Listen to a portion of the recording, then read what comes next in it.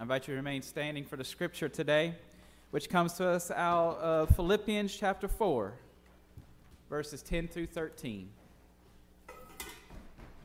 Philippians chapter 4, verses 10 through 13, the words of Paul.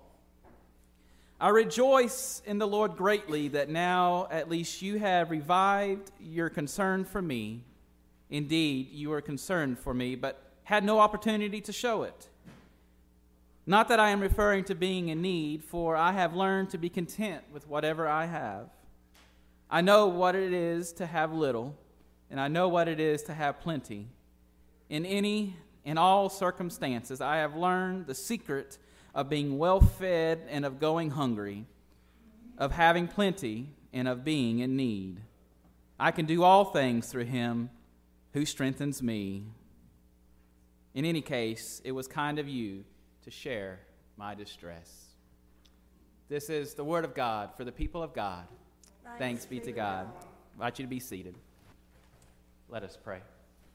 Lord, open our hearts and minds by the power of your Holy Spirit. Lord, as Scripture is read and the word is proclaimed, help us hear with joy and a desire to serve what you say to us this day in your name.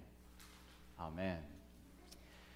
Just a reminder that we continue our Lenten worship series this week entitled, What Makes a Hero? The Death-Defying Ministry of Jesus Christ. It's a sermon series based on the study written by Reverend Matt Rawl. And we have been going through, looking at, through the lens of Jesus, some of the different characteristics and dynamics that play into pop culture heroes and what we see versus how Jesus lived it out and spoke that we are called to live it out as well. Anybody like reality TV shows? Nobody? Like reality TV shows? You know, where they film things that happen in real life and they record it, and you can't tell me it's not scripted. But anyway, so it happens in real life is why they call it reality TV. I watched a show that I got hooked on a few years ago on Bravo TV called $1 Million Listing. Anybody else ever watched a show called $1 Million Listing? And they follow agents in Los Angeles. They follow real estate agents in New York. And they're luxury, high-end real estate agents. And they go through their deals and, of course, the drama of getting to those deals. And they follow these guys around. And they're real agents because I looked them up. Of course, you know, some of the drama has to be scripted, but anyway, still good entertainment. But in this show, there's one overarching theme that permeates, and that is the more these agents sell, the more and the harder that they work, the more money that they earn, the more they want. The more they want the next deal to be bigger and better. When the agents argue with one another, it's always about who's got the better listings, whose clients have the most money, who is about to get the next big deal. And the clients are even worse. The wealthier they are, the pickier they are with their houses. And everything in the show is about more and more and more. You know, and unfortunately, this attitude of more exemplifies a huge chunk of humanity. The more we have, the more we want. And this isn't just about money or wealth. This has to do with fame. This has to do with status. It has to do with power. The more we have, the more we want. And the more that we have, the more we want, the more we separate ourselves into groups that either have or are striving for the same thing, or those who don't have the ability to do so. We create two distinctive and divisive groups: the haves and the have-nots. The haves are those who have it all, or they think they have it all, or at least it is perceived that they have it all. And the have-nots, well, everybody else at the other end of the spectrum, the ones who don't. Some people have experienced both sides of the have versus have-not cycle. The NFL draft is coming up soon, and it's usually about this time every year that we start to hear the stories about those players who have come from nothing, worked hard, worked really hard, and were able to get into college. And not only did they thrive in college, but they are about to be staring down some big contracts in the NFL draft. And we hear these stories about these rags to riches tales, and we can all buy into a rags to riches tale, right? These are the kinds of stories we like to hear. These are the kind of success stories that really empower the next generation of youth and players to do their best, to strive for their goals, that anything can be done. We can move from the have-nots into the haves in the eyes of society. They did a poll or a survey not long ago, and the first purchase on average that football players who had nothing, who immediately have a lot of money from their contracts, the first purchase that these guys make with their new contracts. Anybody guess? A home for their parents. On average, the first purchase they make is a new home for their parents. Work hard, Allison.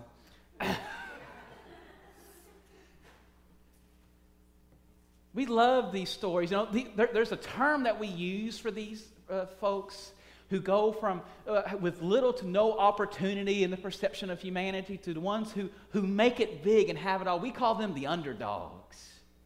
I love a good underdog story. It's proof that anything can happen in this world, that anybody can put their minds to things and can achieve it no matter where they come from. One of my favorite movies all time is the movie entitled The Pursuit of Happiness. Are you familiar with The Pursuit of Happiness? It's a story about a man named Chris Gardner who invests his entire life savings in a business venture selling medical diagnostic equipment. And although he works as hard as he can, and he sells a little bit here and there, he can't sell enough to sustain his family. And they end up going into poverty. He loses his home. His wife leaves him and his 5-year-old son, and they end up on the streets. It was a movie that came out not long ago about, I say not long ago, it's probably been over 10 years now, but the movie had Will Smith, who played Chris Gardner, and his son Jaden Smith made his TV debut as the 5-year-old son. So if you haven't watched the movie, I highly recommend it. But he ends up homeless with his 5-year-old son. He is a hard-working have-not. And one day he runs into a business manager who is very impressed by his intelligence and invites him to apply for an unpaid internship at a stock brokerage firm that would eventually could turn into a full-time broker's job. And although he was already broke, he had nothing to lose. So he applied for the internship, living in shelters with his son, worked as hard as he can, and he eventually secured the job. Today, Chris Gardner is a multimillionaire who inspires underdogs around the world. He is now using his have to be a motivational speaker, encouraging the have-nots to never give up. We find these stories everywhere. We even find these stories throughout Scripture. A prime example of an underdog story is David versus Goliath. It turns out to be a pretty good ending, unless you're Goliath. But we find these stories even in Scripture. The division between haves and have-nots, while obvious in some cases, such as the $1 million listing example, can also be not so obvious, as we often unintentionally create these divisions ourselves by the choice of language we use when communicating with others. This ties in a little bit to last week's message, but I want you to hear it again from this perspective. We really ought to be careful about saying, quote unquote, churchy things to others, especially those who are on the have not side of the understanding of spirituality. Let me give you an example. I want you to stay with me today, okay? Remember, some of you I've told, I said, my job every Sunday is to ruffle your feathers, just not step on them. So ruffle we will do today, but then we'll bring it back around. Can we do that? Is that okay? Say amen. Amen. So here we go. One example of this that I'm speaking of today is that I feel is an example. One of the things that we say to families when they're going through times of grief that I feel like we should not say is anything that alludes to putting the death of the loved one on God's shoulders. I think we make a mistake when we put the death on God. And let me give you some examples of some of the statements that do that. Things such as, it was his time. It was her time. Statements such as, God was calling her home. It was God's will. Or, there was a reason. We have all used these. I'm guilty. We've all used these, but I feel like we are using these in a way that they were not meant to be used. And all of these open the opportunity for the bereaved to blame God for the death of their loved ones.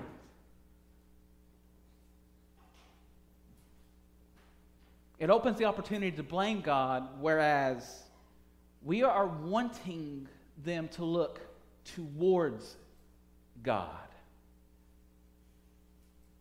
Does that make sense?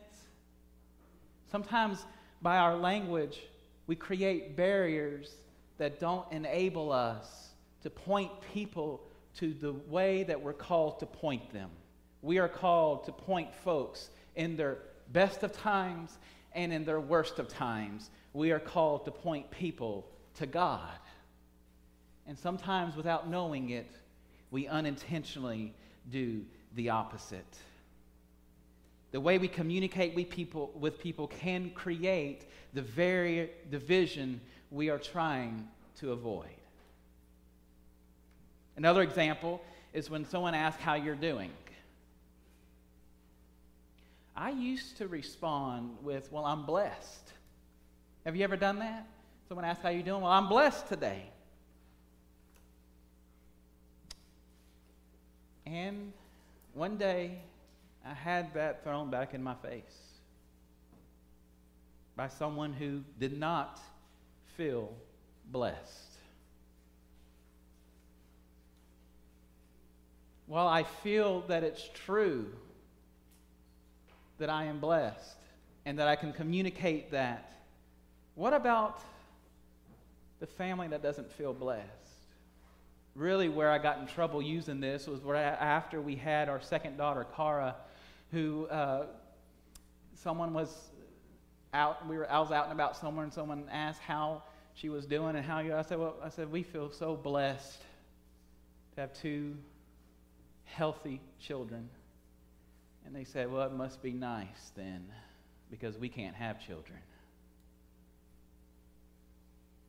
And that's when I had to take a step back and say, whoa, my words just threw this person off to God. My words just turned this person off to the gospel. I changed from saying I'm blessed to using the language I'm thankful. I'm thankful. While I do believe I'm blessed, sometimes the language we use unintentionally creates the division we're trying to avoid. changing our language from blessing to thankfulness is one of the ways we can dissolve this divide between the us, between the haves, and those who perceive that they are not blessed, the have-nots. And not just in this example, but in everything that we claim that God has blessed us with. Using the language of thanksgiving instead helps us better understand how God is working in the entire world. As a pastor, I learned that people like to give you things. Praise God. I love to receive things, especially food. So thankful for the gifts. I'm sure you can see it all over me. And I used to say things like, oh, I can't accept that.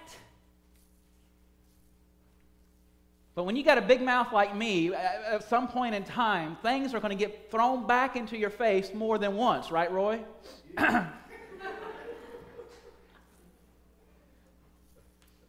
One day I said that to somebody. I can't accept this. And again, it got thrown back into my face. And he said, you can take this because it is my blessing to give this to you. Don't take this blessing away from me.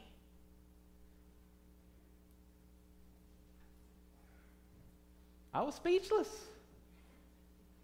Can you believe that? Don't take the blessing of giving away from me.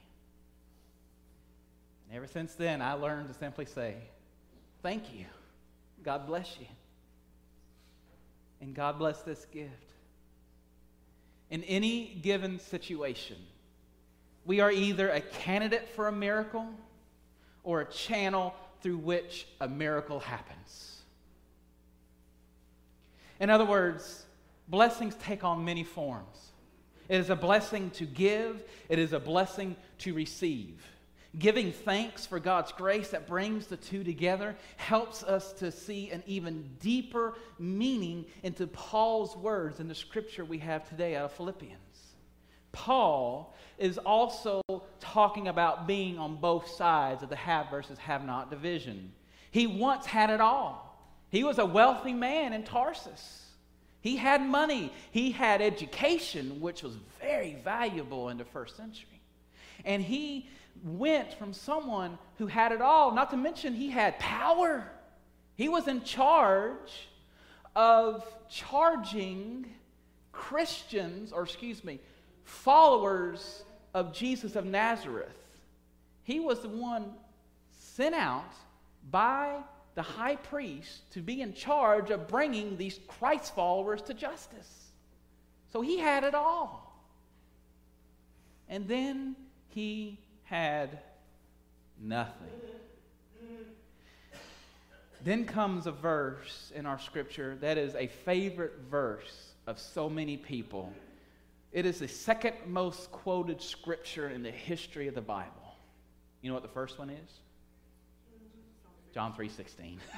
It's hard to beat that one. This Philippians 4:13 is the second most quoted scripture in all of history. Let's say it together. I can do all things through Christ who strengthens me. This is a voice of encouragement. This is a verse of hope. Paul is writing to the people in Philippi, thanking them for all that they have done for his mission. They've given money, they provided places to stay, they provided meals, they provided spaces for worship. He is thanking them for all they've done for this mission.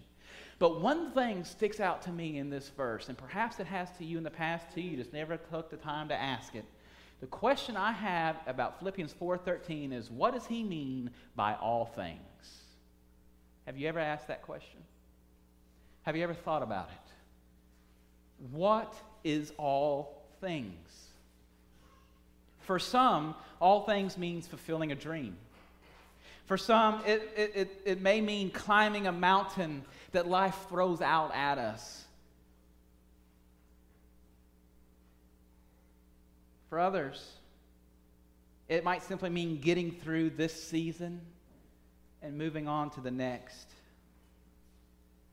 The bottom line is, no matter what all things means to you, no matter what this life may throw at us, that we can go through it and we can do so choosing to stay connected to Christ. No matter what our all things is, we have one task: stay connected to Christ. Paul can endure all things because through this connection, he knows what really matters in life. Paul can endure being in need. Paul can endure having plenty. He can endure the bad times. He can endure the good times. He has learned the secret to being content in every circumstance. Living a life in Christ doesn't mean that we are now good at everything. Rather, it means we begin to truly discover what God is calling us to do. I can do all things. It doesn't mean that if we pray hard enough, we can fly or shoot laser beams out of our eyes or leap tall buildings in a single bound. It means we can do what God is calling us to do. We can do it no matter how difficult the task, no matter how long it may take, no matter how much fun we are or are not having while doing it. It means that we no longer see ourselves as or others as those who have or those who don't have, but we see everyone as beloved children of God. And it means that we can do what God is calling us to do. That's what I can do all things means. Sometimes it appears that some are blessed and some are not. But in God's kingdom, our thankfulness for what Christ is doing reveals that we are all blessed when we invite Christ to be at the center of our lives. God is calling us to share our very self with one another and with the world. One of my favorite superheroes in the Marvel series is Iron Man. Iron Man puts on this amazing suit that he built from his vast resources to go fight for the little guy. It's a suit built on the side of the have for the have-nots.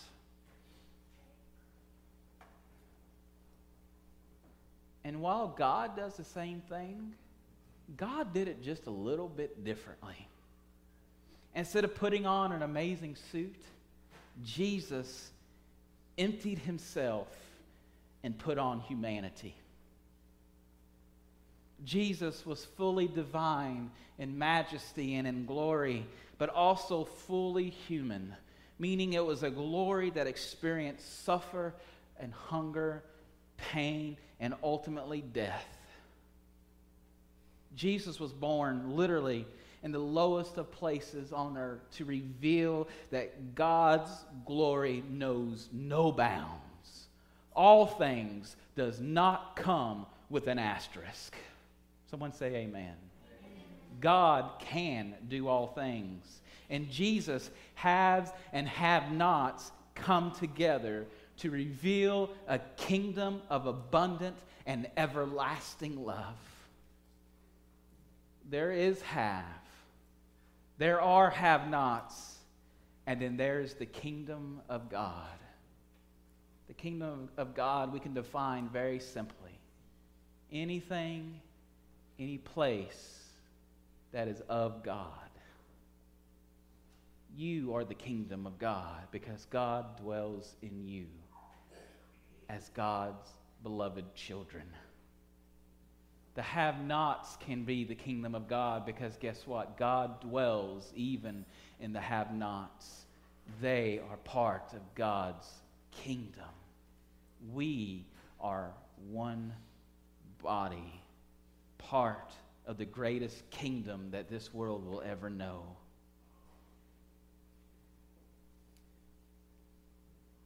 The difference between haves and have-nots was buried under the weight of that cross. And you want to know what happened after the burial? You know what happened. Jesus conquered everything. And Jesus did it for all people. This is the gospel message, folks. Suddenly, the have and the have not division goes away.